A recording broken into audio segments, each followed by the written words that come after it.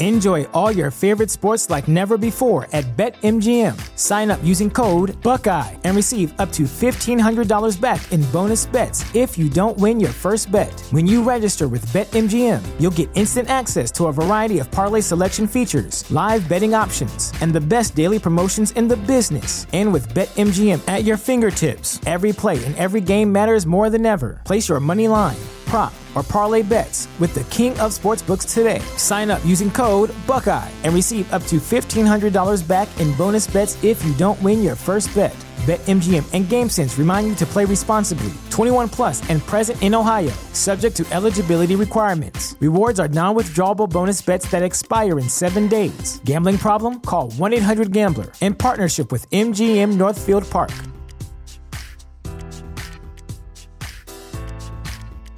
Presented by T-Mobile, the official wireless partner of Odyssey Sports. With an awesome network and great savings, there's never been a better time to join T-Mobile. Visit your neighborhood store to make the switch today.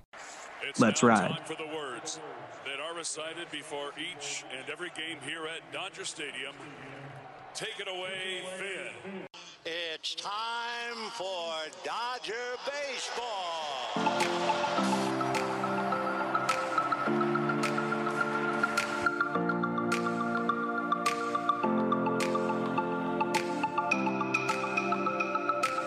What is going on, Dodgers fans? Your Los Angeles Dodgers are 81-35. Mind-blowing that they already have 81 wins.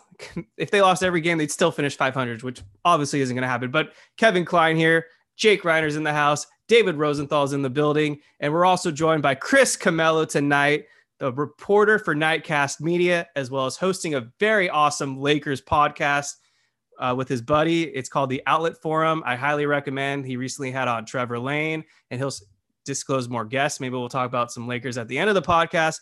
But Chris Camello, friend of the show, thank you so much for coming back on. How you feeling, man? Feeling good, man. It's good to see Craig Kimbrel avoided another meltdown, so I guess that's good, and finally protect a one-run lead. But no, everything is good. Thank you guys for having me on. It's an absolute pleasure. All right. Well, I want to address the elephant in the room to start the show off right away. And you already mentioned him. It's Craig Kimbrel. We were pounded with questions about him, the Dodgers closer at the moment. It's been a rough ride. I mean, he's 3-5, a 4.50 ERA on the season. He does have 21 saves. He's blown 4 opportunities, though, a 155 whip, 7 clean innings all season long out of the 45 appearances. That's a heart attack right there. He finally closed a game out in a 1-run lead. That was in this most recent win against the Brewers, where the Dodgers held on 2-1. But the game before, he came in extra innings. Dodgers were up by a run. Eventually, what's his name? Victor Caratini came through with a 2-run little blooper. That gave the Brewers a walk-off win. Dodgers, Twitter, Instagram, Facebook, you name it, was having a major meltdown. After the game, Dave Roberts did defend his closer, although it looked like before today's game, he kind of doubled down on what he was saying. But he gave Kimbrel another opportunity, and despite allowing 2 runners on, Kimbrel did close the door. The Dodgers won 2-1. So what are your guys' thoughts on the Craig Kimbrel experience this season? And I will turn it back to Chris, our guest. Oh, man. Put me on the spot right out of the gate. Craig Kimbrel, I think, has been a disappointment in a lot of ways. I think even by his standards. I mean, you heard after he blew that game in extra innings the other night, and granted, there were some fluke things that worked against him. A running bunt single from Hunter Renfroe, one of the biggest free swingers in the league, and that guy gets hit probably his first bunt base hit of his career. But to me, with Craig Kimbrel, it reminds me so much of what we went through as Dodger fans last year with Kenley Jansen. When you really think about it, it's the same situation. Soft contact and lack of command. And that's what gets these guys in trouble. Now, the difference is these issues with Kimbrel aren't so magnified because the Dodgers have a 17-game lead in the division, whereas Jansen was getting roasted after every blown save because every win was crucial. So the dynamic is different. The Dodgers are giving him leeway, and I mean, Dave Roberts going with him one night after he blew the save just goes to show why he is one of the great managers in this game. It's like, I'm going to keep running this guy out there until he figures it out. And that's what we saw from Craig Kimbrel, and he rewarded that trust. But yeah, it definitely doesn't leave you feeling too good in the long run. You know, I really like that last point you made about what Dave Roberts did. This was a prove it deal for Dave Roberts and Craig Kimbrel. He basically said, and I'm not quoting Dave Roberts, but basically by putting Kimbrel out there night after he blows a save, he basically says, okay, Craig, go get the damn save. Like, you're going back out there. You got a 1-run lead. You're going to get this done. We trust you. And we want to see what you're made of. And, you know, he got it done, albeit it was a little tricky. I don't know what happened tonight. It was like first Caleb Ferguson gets 2 quick outs and then he gets into trouble. And then Craig Kimbrel gets 2 quick outs. Then he gets into trouble. So it was kind of a weird night for the relievers. But the thing about Kimbrel is that he is an outlier in this bullpen. Everyone else kind of just does their job, knows their role, gets it done. You don't really hear much about him. I was thinking about tweeting about Caleb Ferguson after his outing tonight because nobody really talks about him. But before that outing, he had never given up a run all year. And so that's kind of what you get in this bullpen. And the only glaring weakness is Kimbrel because of the heart attack that he provides every time he comes into a game. Yeah, so Craig Kimbrel is, for 99% of Dodgers fans, the equivalent of taking pre-workout before the gym. It is a human anxiety attack in the form of a closer.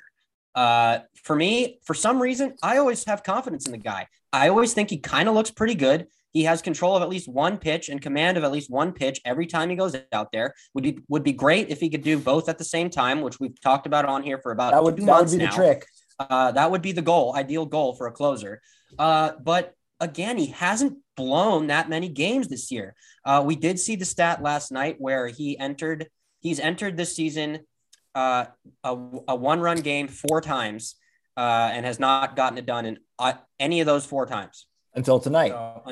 Is the first night. And, you know, and just quickly, what that tells me is 2 things. One, the Dodgers have been just blowing the competition out of the water. So there are no save opportunities. But number 2, it tells me that closers just don't matter as much anymore. You need to have a strong bullpen. You need to have high leverage guys. It's so key. That's how the Dodgers have been able to be the best team in baseball with one of the weakest closers, because it really doesn't matter at the end of the day in the regular season. The postseason, it's a whole different beast, and that's a discussion for a whole nother time. But I don't trust Craig Kimbrel right now in the postseason at all. It's a discussion right now because we're getting into it. Well, hold on 1 second. I just want to say one thing. 2 things, actually. I agree with your point. It is about kind of extending the game, throwing in your Evan Phillips, your Blake Trinan in the 7th and the 8th, and give your offense opportunity to score more runs before the 9th inning to make that 9th inning less stressful. So there is that argument. That's why I don't think you're going to see Phillips closing anytime soon. And the second thing I wanted to say, this is a complete trial period for Craig Kimbrel. I've said it all year. There is no attachment to this guy. This is his first year with the Dodgers. If he's not going to be able to get it done for the next month and a half of the season, his ass is not going to be on the playoff roster. I understand it's concerning for Dodgers fans who have been subjected to terrible relievers for probably your entire life as a Dodgers fan. But again, this is a 17-game lead in the division. This next month and a half, if he can't get right, you're not going to see him pitching in the playoffs, and you're for sure not going to see him pitching in the 9th inning, period. This is a complete trial period. And just very quickly, remember in 2020, Roberts went away from Kenley Jansen. Yep. So we know he has it in him. I mean, that's such a bad narrative, though, because Jansen was the closer in Game 4 of the World Series. He blew it, so they pivoted away. He closed a big game in Game 6 against Atlanta. So Jansen was a huge factor for the Dodgers. Right. But who closed out the final game? It was Urias, yeah. And actually, go back to Game 5. But you have to win 4 games. No, I know that. But if he's the closer, he would have come in that game for sure. No doubt. I mean, listen, you have to go to the hot hand. And one of the narratives I like to go to, and I hate to reference this team, but it's relevant to this conversation. Go back to the San Francisco Giants, 2010, 2012, 2014. What did those 3 teams have in common? 3 different closers. Brian Wilson in 2010. 2012, it was Sergio Romo. The next 2 years, Romo kind of loses his stuff. It's Santiago Casilla, who becomes a closer in 2014. So it goes to show you the relief corps of every team is like dealing with mercury, or as Robert Downey Jr. would say in Tropic Thunder, it's like a hot science, man. It's an art form. You an artist, So I mean, that there is that element of you have to ride out the hot hand. Look at David Price. I know Kevin was like, I would be very surprised if David Price is not DFA'd by the beginning of July. The guy's got That was me too. I said that too. Right, and I'm sure you guys were all saying that. All of Dodger Nation was saying that. But look at him now. The guy is killing it. Granted, lower level. Scary though with Dave Roberts. He's gaining trust. He's gaining trust. You start working these guys off in lower leverage situations. You start working his way up to a 4-run lead. It was ho-hum for David Price on Monday night in a 4-0 game. So it just goes to show you relievers can get hot and cold at different points. So that's why it's like, I agree with what you said, Dave. This is an audition period, not just for Kimbrel, but for Trinan, for Gratterall, for Tommy Kahnle if he comes back, Yency Almonte. The next 6 weeks is almost going to be like a glorified spring training. Who wants high leverage situations? Show me what you got. Yep. Nailed it, Chris. All right. Yes. Let me finally get in there because that's what I was trying to do. So yes, the next 6 weeks or whatever are a huge period for Kimbrel, but I almost think the Dodgers have already made up their mind. And I don't think Craig Kimbrel is going to make the postseason roster. There's just no need for him if he can't close games. And all season long, we have way too large of a sample size. He just can't get it done. The real closer on this team has been obvious, and it's going to be Evan Phillips when it matters most. Now, it might not necessarily be the 9th inning, but Evan Phillips is going to come into the ball game against the heart of the order, whether that's the 7th inning, the 8th inning, the 9th inning. He has been that guy for the Dodgers all season long. How can you do much better than a 1.34 ERA and an 0.31 ERA since May 29th? And yes, I'm glad Chris brought up David Price because I was hard on him the first half of the season, but I've seen the light. And if I'm assembling a postseason roster right now, there's no reason to choose Craig Kimbrel over David Price because David Price has been absolutely dealing. He's got a 2.43 ERA on the season. His last 30 games or so, he's been pretty much flawless. He doesn't even have a loss on the season. And he's a guy that's been there, done that. He's won a World Series. And so I am going with the hot hands, and that's definitely not Craig Kimbrel. Anything else we want to talk about with Kimbrel? I know we got a few listener questions. Where are they? Steve 3PO, Craig Kimbrel. It's a good username. Catch the Blues, loyal listener. What was his question? It was just Kimbrel, why? That might be my favorite question we've ever had, honestly. Yeah. Catch the Blues, loyal listener. Oh, go ahead. No, I just want to say one thing about Kimbrel. If there's one positive that Craig Kimbrel, especially amidst all the injuries to the relievers that he's provided to the Dodgers, it's role definition. So at least you knew, especially early in the season after Trinan went down, after Gratterall went down, Tommy Kahnle went down, and then Victor Gonzalez, all these guys that we thought were going to have big-time roles. At least with Kimbrel, you knew the 9th inning was his. So it allowed Dave to worry about one less inning and focus on the 6th, 7th, and 8th innings. And now the problems have kind of come in reverse where it's like, we got 6, 7, and 8 on lockdown. Now it's about getting Craig right in the 9th inning. So at least from that aspect early in the year, he provided some sort of stability and gave Roberts one less thing to have to worry about late in games. Yep. Which is big for Dave because we know we've seen him get into trouble too many times with that. Yeah, you don't need to add one more thing to his plate. Yeah. It's going to be a closer by committee in October. I guarantee it. I think you're right. Oh, they're going to mix and match like hell. So Catch the Blues. He wanted to know, is there anyone in the bullpen that you trust less than Craig Kimbrel? It's kind of hard to point out anyone else, but I think Reyes Maranta is my default guy. He's not been that impressive all season. It's kind of a cop-out answer, though. Phil Bickford has been kind of disappointing, but to be honest, if I have to get 3 big outs, I think I'm going Bickford over Kimbrel right now.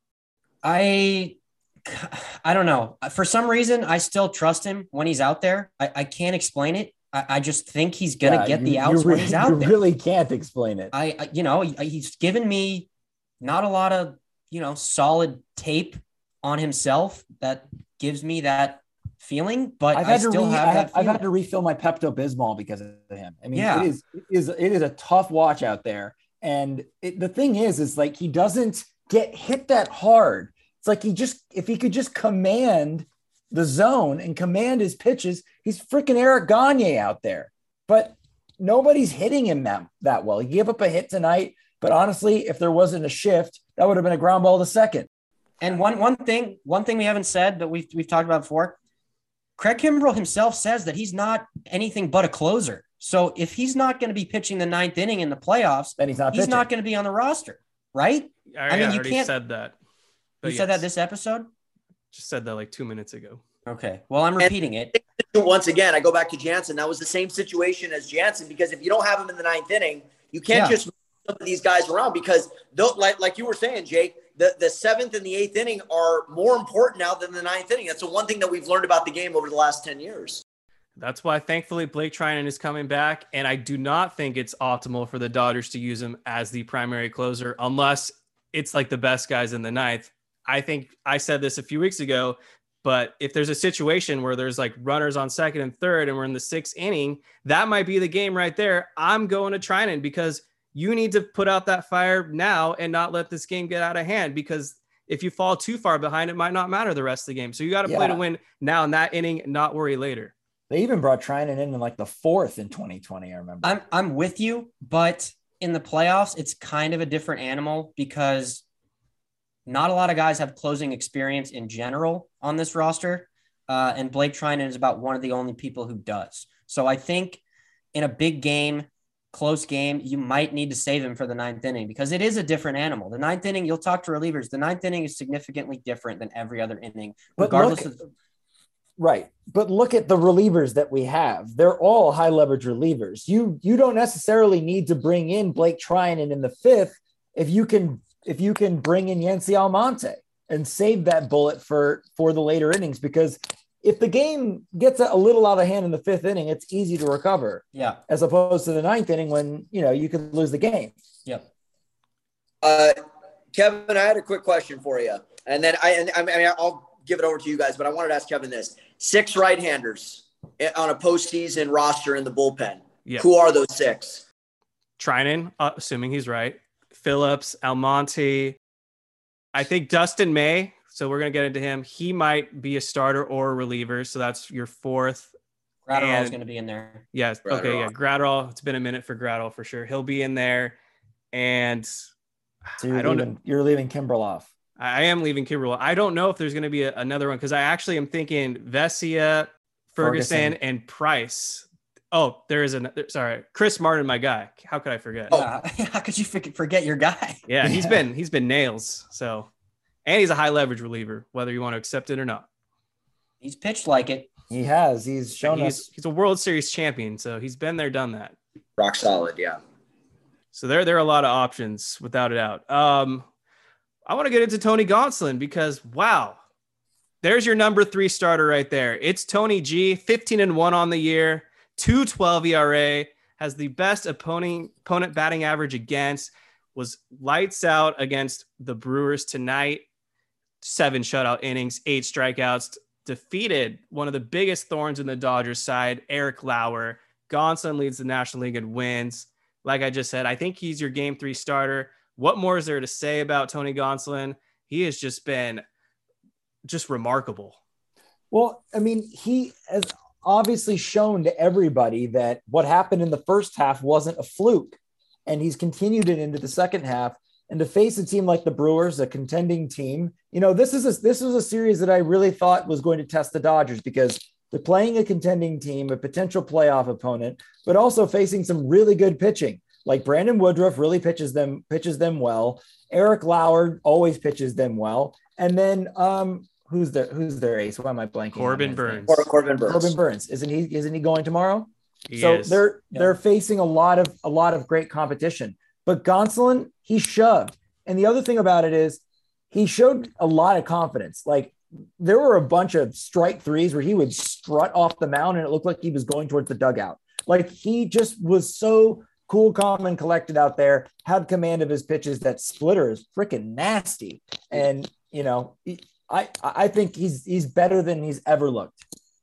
Oh, no question. Only 2 hits allowed tonight, and the walks have just been under control. I believe he's got 33 in 120 innings or whatever he's thrown this season. absolutely just amazing breakout season for Gonsolin. The only knock against him is he's got bad facial hair. But other than that, he's terrific. Hey, it's pretty unique. It you really don't see a lot of guys rocking that beard style. It's just like a lot of down here. You know? I didn't think I'd get a lot of opposition to that take, but okay. Crazy. Hey, never mind crazy cat lady. You got the crazy cat man, and that beard and that hair is definitely it is the symbol. It is the essence of that. No, but he's been fantastic. And to be quite honest, guys, history wasn't on his side, because if you look at some of the Dodger All-Stars who kind of burst onto the scene, Alex Wood in 2017, Ross Stripling in 2019, those were all followed by poor second halves, to the point where it's just like, yeah, we knew that was a flash in the pan or whatever. Anyone could get hot for 3 months, and then can you do it for a whole season? And it kind of looked like, don't forget, it was going that way for Gonsolin. Remember that loss against Washington? Yep. He had a couple of other sort of so-so starts. He got shelled by St. Louis. That was the massive comeback win. But since then, Colorado, San Diego, KC, and now Milwaukee, 4 really good starts in a row. So it goes to show you, I may have been teetering, but I found my way again. So hopefully he continues to ride that thunder all the way through September. Excellent point. Got to throw in my boy Chad Billingsley, though, if we want to throw in great first halves and awful second halves. Yeah. It's a repressed, Evan. I'm trying to, we don't like to talk about it. Gonsolin, Anderson, and Arias have a combined 41 wins on the year.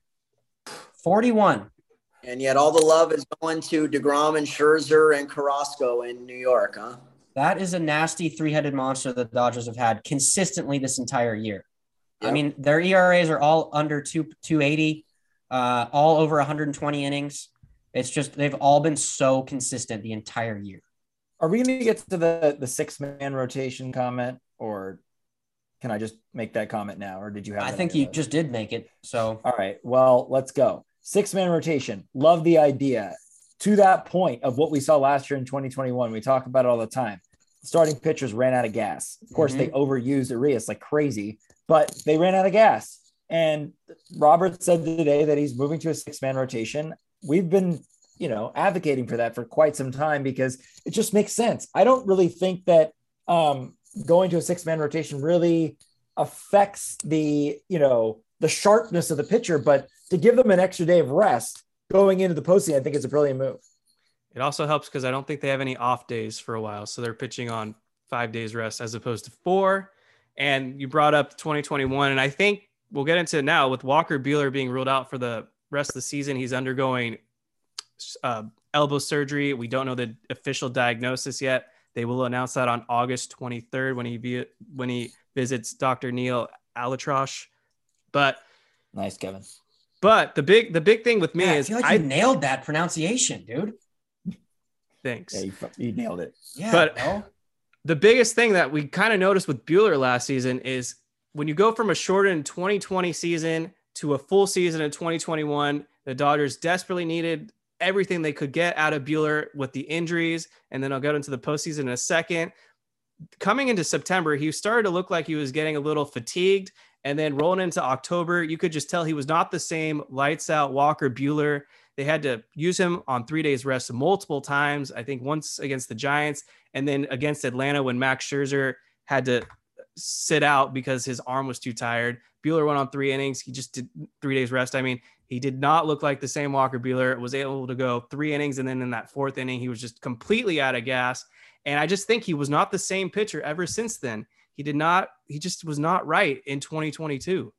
Yeah. I mean, he was just not, I was banking on him not coming back. That was just my mindset the whole time when he went down with the injury. He obviously wasn't pitching great before then. He had the injury. The Dodgers have been cooking. They got Andrew Haney back. Hopefully he can stick around and be healthy. Dustin May's on the way back.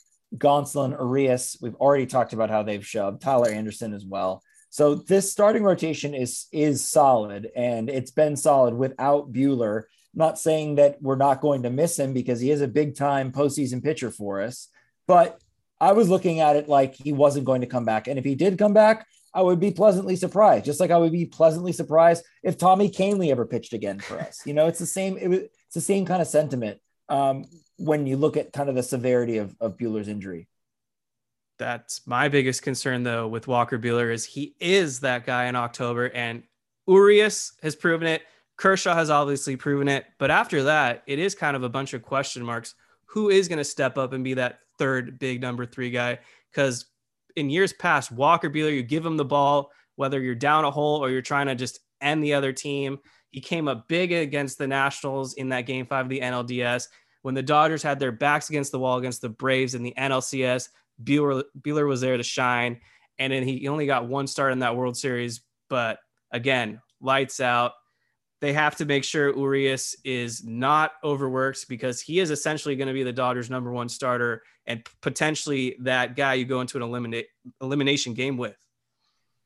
Yeah, I got a good feeling about Tyler Anderson in the playoffs. I think he just has the right mentality, the right attitude, and the right kind of even keel behavior on the mound. We've seen Gonsolin kind of get, I don't want to say rattled, but kind of overtaken by the moment in the playoffs. And yes, now he has the experience of the 2020 World Series as well. And I'm not 100% sure if he pitched last year. I don't think he did. Came out of the bullpen against the Braves. Yeah. So I think he is due for, a rise to the moment, if you will. But like I said last week, I think this playoff rotation is going to be Urias, Anderson, Gonsolin, and May. No, Kershaw? You cannot leave out Kershaw. I don't know. I'm not counting on him being back fully healthy. I'm just not. If he's healthy, he's going to be in there. But I'm not penciling him in just yet. No, I agree with you. That's a safe choice, David. But if Kershaw is healthy, that's an October warhorse right there, man. Yeah. You're not going to keep him off the mound in October. I mean, you could see it on his face watching those games, knowing he couldn't be out there with his team, especially in that series against Atlanta. It hurt him, and even to a lesser extent, it hurt Max Muncy as well. I liked your guys' takes. I'm just going to say this about Walker Buehler. My thing was this. I think it hurt the bullpen, if anything, about him coming back. I never banked on him coming back as a starter. I think there were 2 unfair narratives attached to this season-ending injury. One is, who's going to start game 1? What were you guys watching this year? Walker Buehler, outside of that complete game shutout against the Arizona Diamondbacks, was not very good. I was at the game against the Mets where they shelled him. I mean, like he was a bag of peanuts. That's how bad he was in that game. That was his last start before all of this injury and the flexure and the bone spurs, whatever it was, started to occur. So at best, you were going to get him back as a reliever. And the second aspect is the asking price for all of these starters, Luis Castillo, Frankie Montes, Tyler Mahle, were all through the roof. And I don't know about you guys, but none of these guys are proven in October. Yep. So what exactly were you going to give away 4 of your top 10 or 15 prospects to get a guy who is maybe a touch better than Urias and Gonsolin? So that's the one thing I just want to say about Walker Buehler. Take the season off, get that elbow right, come back May or June of next year, and do what Dustin May's doing now. And hopefully this will be the last time you have to. Presented by T-Mobile, the official wireless partner of Odyssey Sports. With an awesome network and great savings, there's never been a better time to join T-Mobile. Visit your neighborhood store to make the switch today. Enjoy all your favorite sports like never before at BetMGM. Sign up using code Buckeye and receive up to $1,500 back in bonus bets if you don't win your first bet. When you register with BetMGM, you'll get instant access to a variety of parlay selection features, live betting options, and the best daily promotions in the business. And with BetMGM at your fingertips, every play and every game matters more than ever. Place your money line, prop, or parlay bets with the king of sportsbooks today. Sign up using code Buckeye and receive up to $1,500 back in bonus bets if you don't win your first bet. BetMGM and GameSense remind you to play responsibly. 21 plus and present in Ohio, subject to eligibility requirements. Rewards are non-withdrawable bonus bets that expire in 7 days. Gambling problem? Call 1-800-GAMBLER. In partnership with MGM Northfield Park.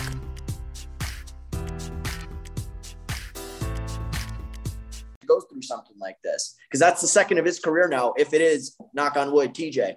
Yeah, apparently Dr. What is it, Kevin? Elatrache is just going to be on hand to scope to see the elbow. I don't think he's actually doing the surgery, so I think it's going to be kind of a Once they get in there, then we're going to diagnose it type deal. So if he can avoid Tommy John, that's huge. If not, it's unfortunate, but people come back from 2 Tommy Johns all the time now. We actually have a good listener question, and I think this is going to be a good discussion maybe in 3 weeks because there's just a little unknown right now. But DZ Clark 98 asked the show, will Dustin May be a starter in the postseason? If we're going off just what we've seen in AAA, you kind of have to say yes, but we all know that Major League Baseball is a whole different animal. And like I just said, I need to see at least probably 3 starts at him because I want to make sure the mechanics are there. It seems like the stuff is there, but I think it will come down to him or Tyler Anderson for that 4th spot, if I'm being honest. Look, the Dodgers are on cruise control right now, so they can ease him back in as slowly as they want. And I think that we just have to wait and see. I don't think we can get ahead of ourselves. Same goes for Blake Trinan. You just got to see what he's like when he comes back. How does he look health-wise? The stuff is there for both of them, no doubt about it, but it's about them being healthy. And if Dustin May looks like he can go deep into games, and hell yeah, I want him starting in a postseason. Go ahead, Chris. You got anything on this one? Yeah, so this goes back to what I was saying earlier. These next 6 weeks are going to be a glorified spring training.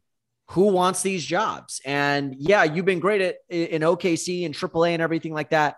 Can that be duplicated to the major league level? The one thing I do like about Dustin May, he does have the strikeout stuff. And even if he's not a 4th starter, what you could do is have him as the long man, the mop-up guy. The piggyback. Exactly. So if Anderson or Gonsolin or any of these guys don't have their A game, boom, Dustin is the first guy up in the bullpen getting ready to pitch the 3rd or 4th inning. That gives you that bridge to the big arms later in the game when the situations are bigger, the stakes are higher, the leverage, it becomes a whole thing. So I like Dustin May. I love what he's done down in AAA Oklahoma City, but let's just pump the brakes just a hair just to see what he does at the big league level when he's healthy. All right, so I'm going to take the complete opposite take. I'm going to say an emphatic yes. Dustin May will be a part of this playoff rotation. He just has it. He is a psychopath on the mound. He's got some of the best stuff in baseball. And if he's back to what he was before he got hurt, it's a resounding yes to the answer to that question. You can't keep that guy off the mound in the playoffs. You just can't. He has the playoff experience. He's done it before. You can tell his attitude is built for this moment of the playoffs. In terms of pure stuff in baseball, I think he's number 1. I legitimately think he has the best pure stuff in baseball. I can't think of anybody else who has the complete package of stuff now that he's thrown in the curveball. Maybe DeGrom, maybe. And I understand that's big talk, but that's what I emphatically believe. So yes, I'm going to say hardcore yes. I'll even take it a step further. I think he's going to be the best pitcher for the Dodgers in the playoffs, starting pitcher. I'll just say really quickly about Dustin May. I love the fact that he's got something to prove, and you can tell that he has something to prove. He's been out for a whole year. He got hurt in Milwaukee last year. It was devastating because he was dealing up until that point. So he's got something to prove. He's got a chip on his shoulder. That's the type of player you want in October. Yep. I think you could make a case all the Dodgers starters have something that they're trying to prove. Anderson's on a contract year. He's about to get paid big in the offseason. Andrew Heaney is kind of the same deal. Wanted to have that Robbie Ray type of breakout season. The injuries have kind of pushed him back, so he might have to do another 1-year deal and redeem him. But when he's been on the mound, he's been absolutely filthy, proving a lot of skeptics wrong that he does belong in the majors and has 6 strikeout stuff.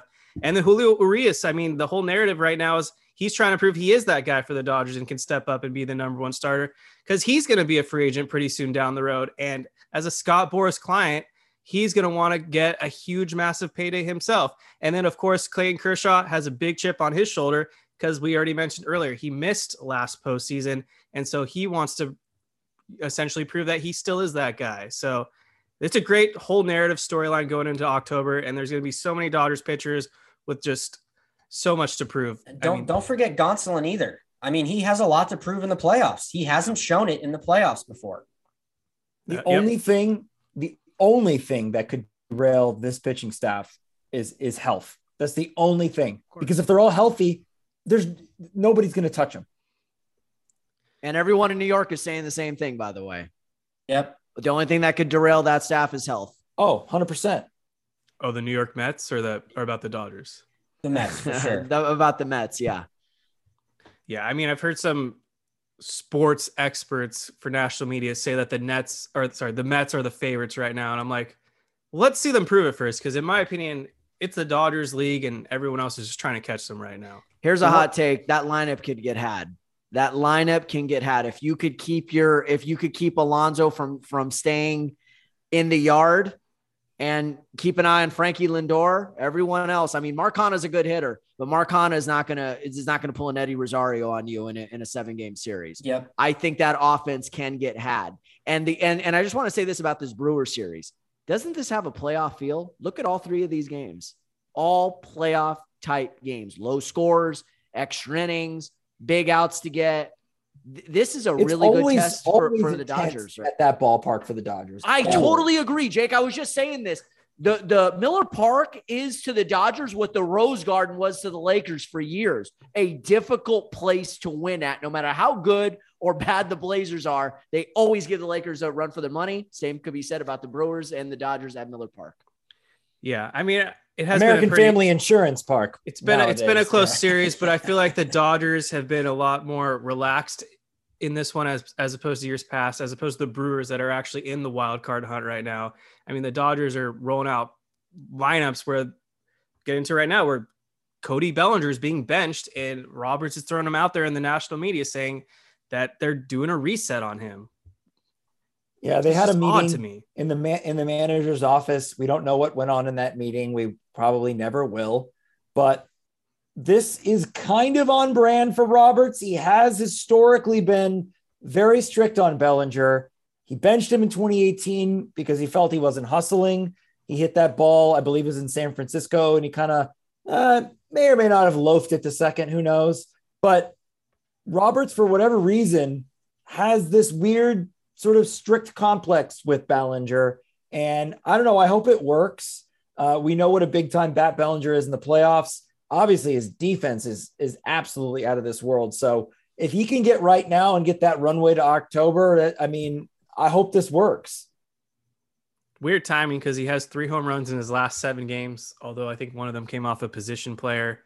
But Chris Taylor didn't even bring him up yet. Catch of the year so far, robbing Andrew McCutchen of what would have been a walk-off double, most likely in the 10th inning. I don't know how he does it, but history repeated itself in that moment back when he robbed Christian Yelich in 2018. Same ballpark. We won that game. Doesnit matter though. It almost felt like that Eddie Alvarez game tying single way back in the day, and then I think it was Kimbrel. Eddie Alvarez. I forgot about him entirely. He ended up blowing it. That was against the Mets. This was still this season. Yes, it was the Sunday game. It was a Sunday game. So I thought immediately of that when I kept seeing the Chris Taylor highlight. I was like, that's a really great catch, but it sucks that it's associated with a loss. I mean, it obviously didn't lead to the loss, but It sucks that it happened in a loss. Yes, Eddie Alvarez. He was on this team at one point. He exists also. Two-time Olympian or Olympic what's medalist. funny? You know what's funny? I just want to say this, and Jake, you'll appreciate this. A little big league reference. Yes, remember when Luke Hollins goes into the office and he says, "You're benching me," and Billy says, "I think you've been pressing." I think that was the sort of the conversation between Bellinger and Dave Roberts. How am I supposed to hit when I don't get to bat but once a week?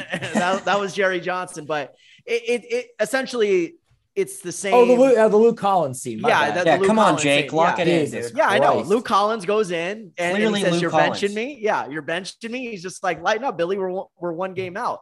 But he told him, "I think you've been pressing." Except in this case, I don't think Bellinger's been pressing. I think Bellinger has actually had some lifeless at bats. The energy, the intensity, the focus has just not been the same. And I think the other thing that's frustrating is now Max Muncy has come out of it. Justin Turner's come out of it. Everyone who has struggled has essentially come out of it except you. And it looked like you were coming out of it. And now you're right back to where you were in May and June. So at this point, sit him for a couple games, sit in the corner, think about what you did. And then in 10 minutes, you can go back and have the rest of your play time. Wild because he's 4th on the team right now in home runs, 16 of them. So the power is coming. I think he could actually finish the season with 22, maybe 23 home runs, which given everything else with Bellinger's bat, I'll take that. Yeah. I didn't really look at this as a benching. I as we've talked about, this is just kind of an audition period for the playoffs. They don't need to win literally any of these games. So I think they can afford to just be like, yo, let's just give you a little reset. We got Trace Thompson. We got Joey Gallo. No problem. We can get you in there in a couple days, see how you're doing. That's it. So I didn't really look at this as a benching. I do. It was kind of weird. Do we know if he's in there tomorrow? I don't know. I'm guessing yes. I think it was a 2-day thing Roberts said, but especially off a lefty today also, it just made sense. But yeah, I don't know. Bellinger's going to be in there in the playoffs. The defense is just too valuable. Even though they're so far ahead in the standings, you can tell that Dave Roberts is still overall managing with a sense of urgency, because I know deep down he does not want a repeat of 2019 where team was just on cruise control the entire second half, no competition. They run into a blazing hot Washington Nationals, and they had no answer for Strasburg, Scherzer, and Patrick Corbin to an extent. So it's great that they have this stretch right now where they're going to face Corbin Burns next. Then they got a date with Sandy Alcantara, who's leading the National League. And nailed that too, Kevin. On it. Okay, we don't need to point out all these on the air. It's just a waste of time. But front runner for the Cy Young. And, they're scheduled against two other Marlins pitchers, Jesus Luzardo. How about I give another random little big league quote, just that has no connection to anything? How about that? Would that waste time too? And Braxton Garrett. Ouch, Jake. So, yeah. Who was the last guy? I never heard of that guy. Rookie, I believe. Braxton Garrett, right. Lefty. My only take when they face the Marlins is that, I'll say it every year, Don Mattingly is the worst. The worst thing to ever happen to the Dodgers. Terrorist. In my opinion, he is the worst manager in Dodgers history. If you want to dispute that, go ahead. Wait, hold on. I will rebuttal. I saw Chris's face. What do you got over there? About Don Mattingly? Yeah.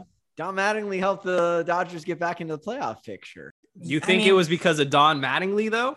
I mean, or do you think it's because that was a toxic clubhouse? I mean, I have somebody toxic who worked with Mattingly too. But sorry, I don't. Yeah, no.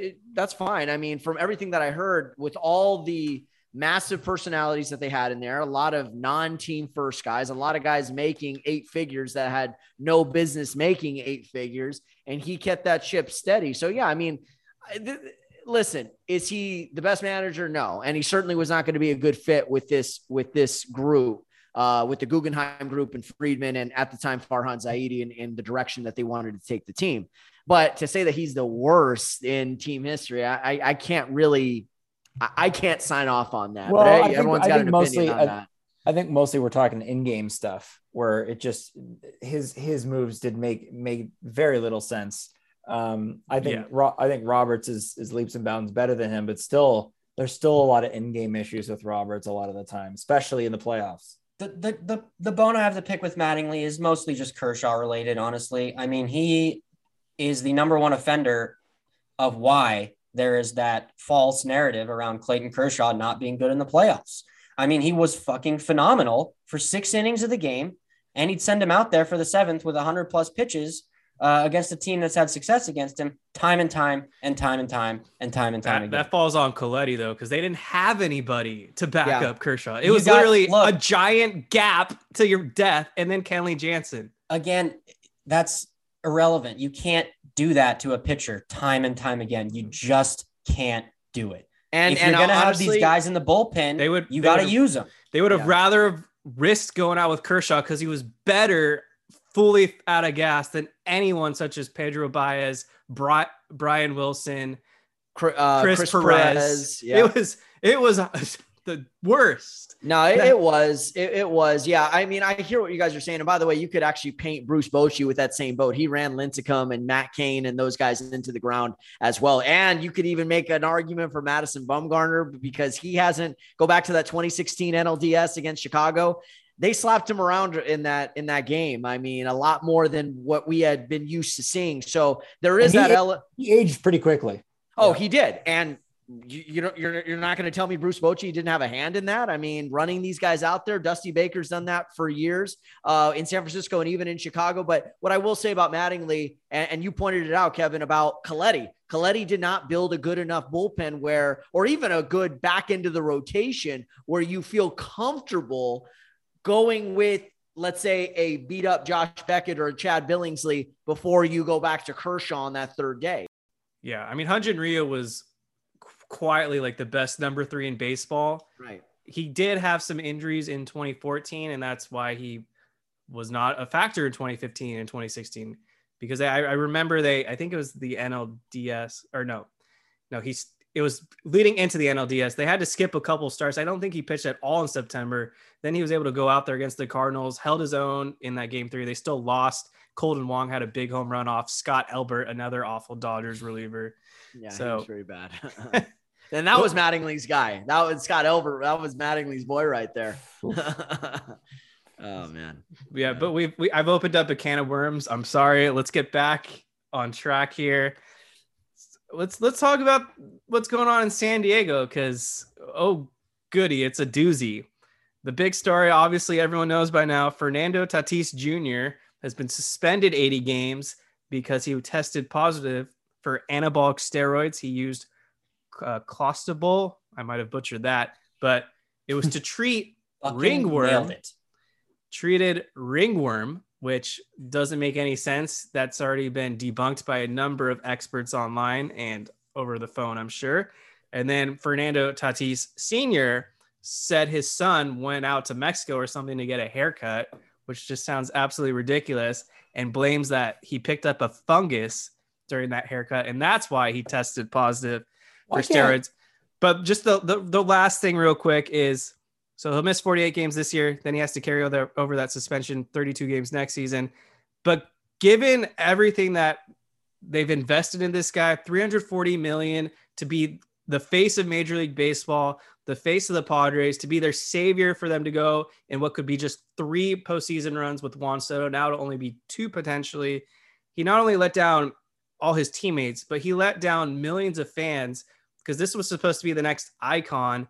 And now that he's tarnished his reputation, I don't know if he's ever going to recover from this. Yeah, and he won't make the Hall of Fame now. I mean, it's just, there's so many things that he just didn't think about before doing this. Or let's say his story is what checks out. The fact that he wasn't vigilant enough. Oh, I'm just saying, let's just say for the sake of argument, he wasn't vigilant enough to figure out what he was putting on his body, in his body, whatever. I mean, it just goes, unfortunately, it goes along the same exact pattern that this guy has been displaying since he signed that big ass contract. Doesn't take care of his body, does reckless things with motorcycles, avoids the surgery that he should have had, takes this steroid that, by one report that I saw, basically slowed his recovery process. So, I mean, he didn't even do steroids right. Everything he did, he just did carelessly, and he didn't understand the responsibility that he has to not only his team, but like Kevin said, to the rest of Major League Baseball, the young kids that look up to him. I mean, this guy was on the cover of MLB The Show. I mean, now it's like all of that's ruined. The Padres, what are they going to do with all those bobbleheads now? Where are they going to go? Just a big pile of Tatis bobbleheads that they had to basically take out, swap in a Juan Soto jersey night. They didn't even acknowledge Tatis's name. They just said it replaced a previously scheduled bobblehead night for a player we're not going to talk about. Such cowards, dude. It's just a mess. But I will give Padres fans credit, because even as the freaking sky is falling in, they still somehow try and take a swipe at the Dodgers or come after Dodgers Twitter, and they always miss. But I'm astounded that they try still. So I'm going to take actually, for once in my life, a serious tone to this, because I actually really enjoyed Fernando Tatis playing baseball. He was really fun to watch. I liked him as a player. I think he was kind of immature on the field, but he's super young. I really liked him playing. So this was extremely disappointing for me. I was legitimately, it's fun to rag on the Padres and stuff, but this is legitimately bad for baseball. It really is. And put in everything Jake just said, you just can't be that immature. They just gave you $300-something million. You're riding around on motorcycles, lying about broken wrists, 2 motorcycle accidents, and then you're not even taking your recovery seriously. You're playing soccer in the outfield when you're trying to recover from a broken wrist. You take steroids. You take the wrong steroid. You lie about it. You say you got ringworm, and you say you took steroids for ringworm, which has been proven by the dermatologists of the world that this would actually make ringworm significantly worse. So the lying, the cheating is extremely disappointing. And I will give credit to some Padres fans who expressed that to him. And I give credit to Musgrove and Clevenger for calling him out as well. Yeah, I think you guys are hit the nail on the head. This is just a bad situation. I mean, let's go back a year. This guy was the runner-up for MVP. I mean, it's obvious he's got a boatload of talent, the speed, the power, all of those things. He's not very good defensively, but still, he's box office, is what you were saying, Dave. He's box office. Yep. He is a guy that you will seek out a game, a Padres game, just to see his at-bats, and we don't say that about a lot of players. Mookie Betts, Mike Trout, Ohtani, Aaron Judge, just to name a few, but he's definitely on that short list. And you look in the last year, the motorcycle accident, you say, okay, that happens. It's still stupid, but it happens. Now this, and you're just putting your face in your hand. Like, we gave this guy the keys to the castle. We wanted him to be one of the most popular Padres of all time, up on the Mount Rushmore with Tony Gwynn and Trevor Hoffman. And he is just completely crapping all over it, showing a total amount of disrespect to the organization that gave him this money, to the fans, to his teammates, to the game of baseball, to everybody. And what makes it worse is you're not owning it. Yep. You're trying to weasel your way out of it. You're trying to justify it. Own it. Because if you do own it, you're young enough and it's early enough in your career where maybe it could be forgiven down the road, where you are at Cooperstown one day, a la Andy Pettitte, a la Ivan Rodriguez, a la David Ortiz, who just got in. Congrats to Big Papi. But when you do, it's not just the fact that you're getting suspended.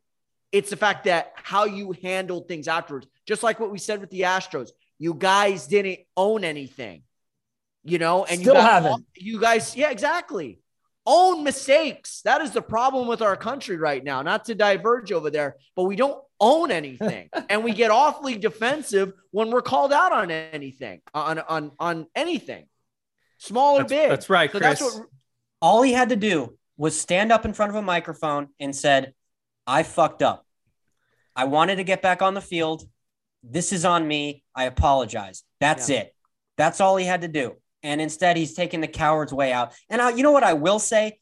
His dad is the worst. How are you going to be a former major leaguer, and this is how you're going to advise your child to do, who just signed a $300 million deal and is running around? Support for this podcast and the following message come from Corient. Corient provides wealth management services centered around you. They focus on exceeding your expectations and simplifying your life. Corient has been helping high achievers just like you enjoy their lives more fully, preserve their wealth, and provide for the people, causes, and communities they care about. As one of the largest integrated fee-only registered investment advisors in the U.S., Corient has deeply experienced teams in 23 strategic locations. Corient has extensive knowledge spanning the full spectrum of planning, investing, lending, and money management disciplines. Leverage Corient's exclusive network of experts to craft custom solutions designed to help you reach your financial goals, no matter how complex they may be. Real wealth requires real solutions. For more information, connect with a wealth advisor today at Corient.com. That's Corient.com. Corient.com.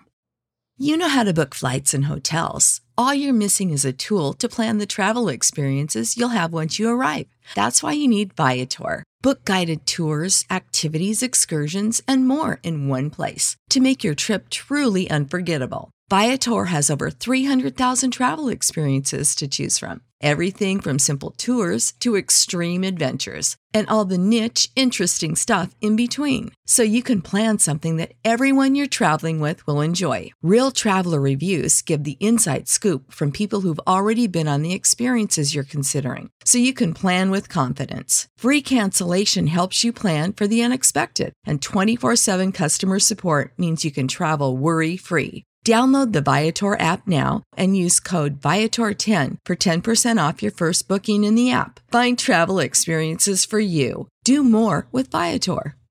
Motorcycles and lying to the team, and you're going to cover for him with this haircut story. I mean, that is some of the worst parenting And Fernando Tatis Sr. should be ashamed of himself. I mean, what an awful dad. Everything you said, Chris, also applies to Russell Westbrook. Just going to throw it out there right now. Yeah, that guy didn't own anything in his exit interview last year. No, Damn because nothing is ever our fault. And we're either trying to do that to save face or we do that because we genuinely believe that we're these amazing individuals that are perfect in every single way. That's why you got to respect guys like Kershaw, who, whenever they have a bad outing, he gets up in front of reporters and says, "I suck tonight." Yep. Yeah, You know who did that? Or Sean McVay was Craig Kimbrel yesterday. He said that. He basically said, "Yeah, I didn't execute. I was bad." And that's not how I love Kenley Jansen, but that is not how he would handle the situations when he would blow a save. That's not how he would handle it. No, of course not. And by the way, the biggest ownership was Pedro Martinez in the 2004 ALCS. I just tipped my cap and called the Yankees my daddy. Also, on top of that, speaking of Pedro Martinez, did you see the clip of him coming out in defense of Fernando Tatis Jr.? No. Basically, I'm paraphrasing here, but basically he blamed the Padres for Fernando Tatis Jr. testing positive. They should have been more on top of him. They should have known more about what he was taking. And grown man. And Jimmy Rollins, who was sitting right next to him on the desk, was like, Pedro, what are you talking about? Like, you can go out of view of the team anytime you want and put whatever in your body. They're not going to know. Like, what do you mean? What are you holding the Padres accountable for this? Yeah. All the steroids guys were defending him. I saw David Ortiz defend him. I saw A-Rod defend him. Was Pedro a steroid guy? I actually saw A-Rod. A-Rod had a good take about this. He actually had a really good take. He was like, you shouldn't have made the same mistake that I made.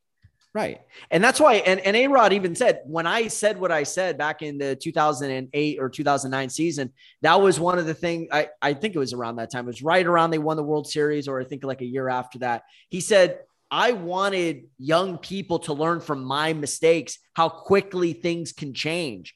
That you can go from one of the all-time great baseball players to now somebody who's got an asterisk associated with their name for the rest of their career. I'm paraphrasing, of course, but that was the intent of why he spoke up about his own drug usage. But I will say this about what Pedro said. I will hold the Padres accountable because of the lack of accountability that they have held Tatis to. And that also includes, and I love him to death, Bob Melvin. I really wish Bob Melvin had a little bit more grovel in that voice when they were interviewing him. There was too much of this aw shucks Midwestern nice guy in there. It's like, Bob, you've been around this game enough, man. Get some sand in your craw right now. Now's the time to do it, because that could set a tone for the rest of your squad. And this could be a rallying point for you guys, not to give the Padres any sort of hope or anything like that. But if I were manager, I would have taken a page out of what Clevenger and Joe Musgrove did. I have an idiot of the week. It's also a San Diego Padre, but his name is Jurickson. That was mine. That was going to be mine. Take it away, though. So the context basically is Miguel Rojas roped a double into left field, and I could have driven to LAX faster from my house than the time it took Profar to grab the ball. Then he quintupled clutched it, tried to throw it to third. That by then it allowed Rojas to reach on a triple. That run eventually scored. I think the Padres ended up losing the game. Joe Musgrove, Juan Soto, and Manny Machado were absolutely pissed. They gave this guy an earful. You could tell Profar didn't own it. And then he just goes on this Twitter block rampage.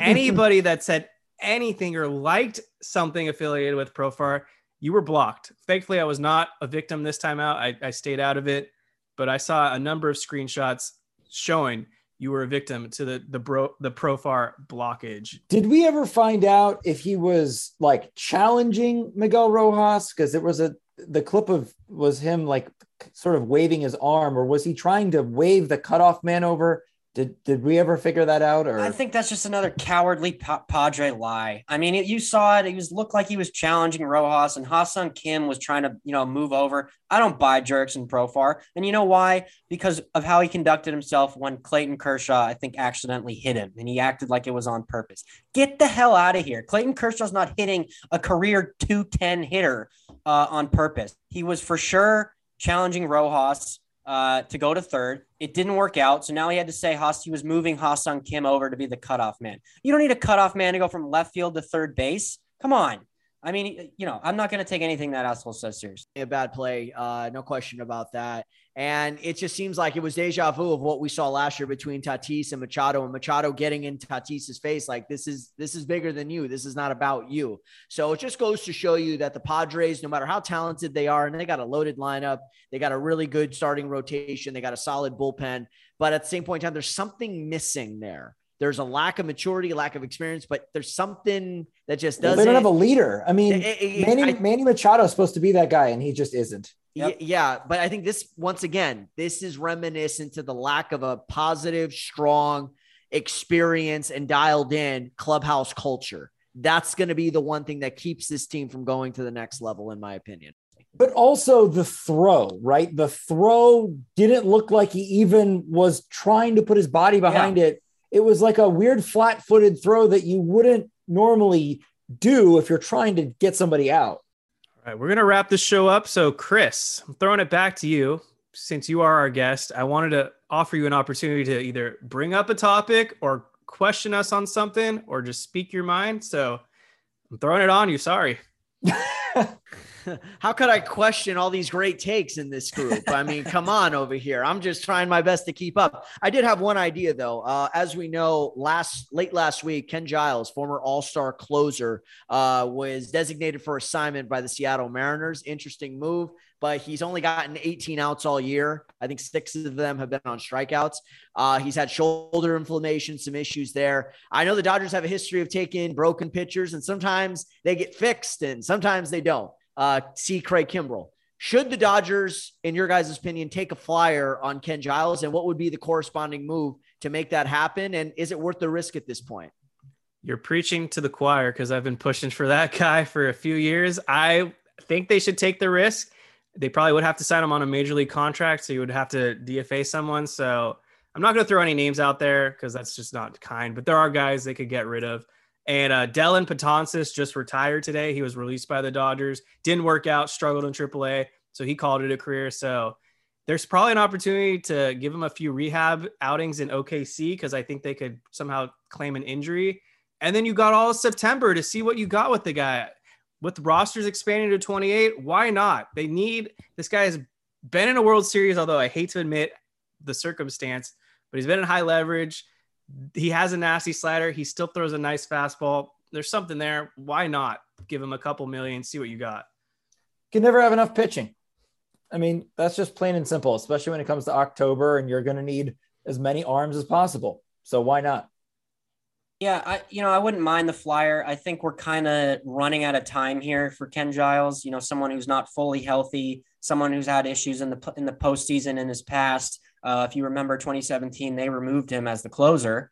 I frankly would rather see Carson Fulmer get a chance. I mean, he's been really, really good in AAA for the Dodgers. I don't have his ERA and his games pulled up entirely right now, but he hasn't got a shot all year. I would like them to give Carson Fulmer a chance to see if he can contribute to this major league roster. He's healthy. He's in the organization. He's got his feet in the ground in LA or Oklahoma City. But I wouldn't mind Giles. Can't hurt. It's not going to hurt the team. All right, Chris, this will be the last segment. And then if we have time for any closing thoughts, but big day for the Lakers.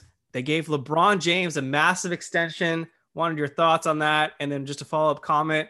Happy to see that they're retiring Pau Gasol's number. It's number 16. Well-deserved. Was besides Kobe Bryant, obviously, the driving force to 2 Lakers championships. And in my opinion, probably one of the most underrated basketball players of all time. We knew he was an all-star, but really, I think his value was underappreciated by fans near the end of his tenure. Definitely. Yeah, definitely. Well, here's the thing with LeBron. You're about to give a guy going into his 20th season a 2-year extension, and it's basically doubled what they gave Kobe Bryant back in the 2014 season that would take him to 2016. But at this point, what were your options? You were going to let him walk and move on to what? So at least now, we've got this window for 2 years. Now we've got clarity. Now we could kind of go out and pursue. If you can't pursue Kyrie Irving, go out and talk to Indiana, go out and talk to Utah, try to add some good complementary pieces that might be able to buy in and fill in their roles next to Davis and Anthony Davis. Anthony Davis and LeBron. As far as Pau Gasol goes, 2-time NBA champion, 3-time All-Star, was beloved by Laker fans. He found that dog in him in the 2010 NBA Finals that propelled the Lakers to finally knock out the Celtics and get that second straight championship. So Gasol, underrated, could pass, could score, could rebound, well-deserved to have his jersey hung up by the Lakers in the rafters and reunited with Kobe Bryant, at least in spirit. Yeah, absolutely. All right. Anyone here, any final thoughts? Anything you want to throw out there real quick? We got a few minutes until close. I don't have much. I'm kind of looking forward to this kind of audition period for the Dodgers. I am not stressed out at all watching these games. The division is locked up. I guess my only final thought is, in almost all certainty, the Dodgers are going to have to get through the Braves in the NLDS and then probably the Mets in the NLCS. So to get to the World Series, they're going to have to go through both of those NL East teams. And it's going to be a tough one, in my opinion. But if they get to the World Series, they're going to win it because the American League is bad this year. The Astros are the only legitimate competition. Yeah, I'm looking forward to this period as well, just to see what the Dodgers have in terms of the guys that are coming back. Really excited for Dustin May. Really, really excited. It's going to be electric. He's pitching up. I think next weekend? This Saturday. Sorry, this coming weekend. It's going to be electric. And like I said, he's pitching with a chip on his shoulder. He's gonna just be rocking and firing, and I just can't wait to see it. All right, guys, make sure to subscribe to the Incline Dodgers podcast wherever you listen. Give us a 5-star rating and leave a review. Follow Chris Camello on Twitter at Chris_Camello. You can find the spelling in the description below. And once again, Chris, thanks for joining us. You brought the fire. Tons of great takes. Locked in. Locked in tonight, dude. I had a great time. Thank you guys so much for having me on. Keep up the great work on your end, and let's do it again soon. Hell yeah, Chris. All right. Later, everyone. Thanks for listening. Go Dodgers. Presented by T-Mobile, the official wireless partner of Odyssey Sports. With an awesome network and great savings, there's never been a better time to join T-Mobile. Visit your neighborhood store to make the switch today.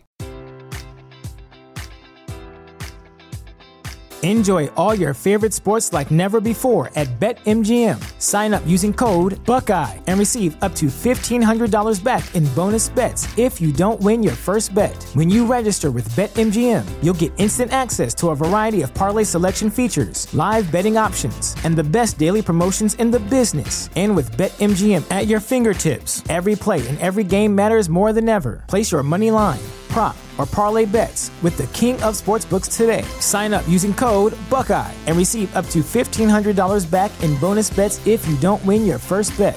BetMGM and GameSense remind you to play responsibly. 21 plus and present in Ohio, subject to eligibility requirements. Rewards are non-withdrawable bonus bets that expire in 7 days. Gambling problem? Call 1-800-GAMBLER in partnership with MGM Northfield Park.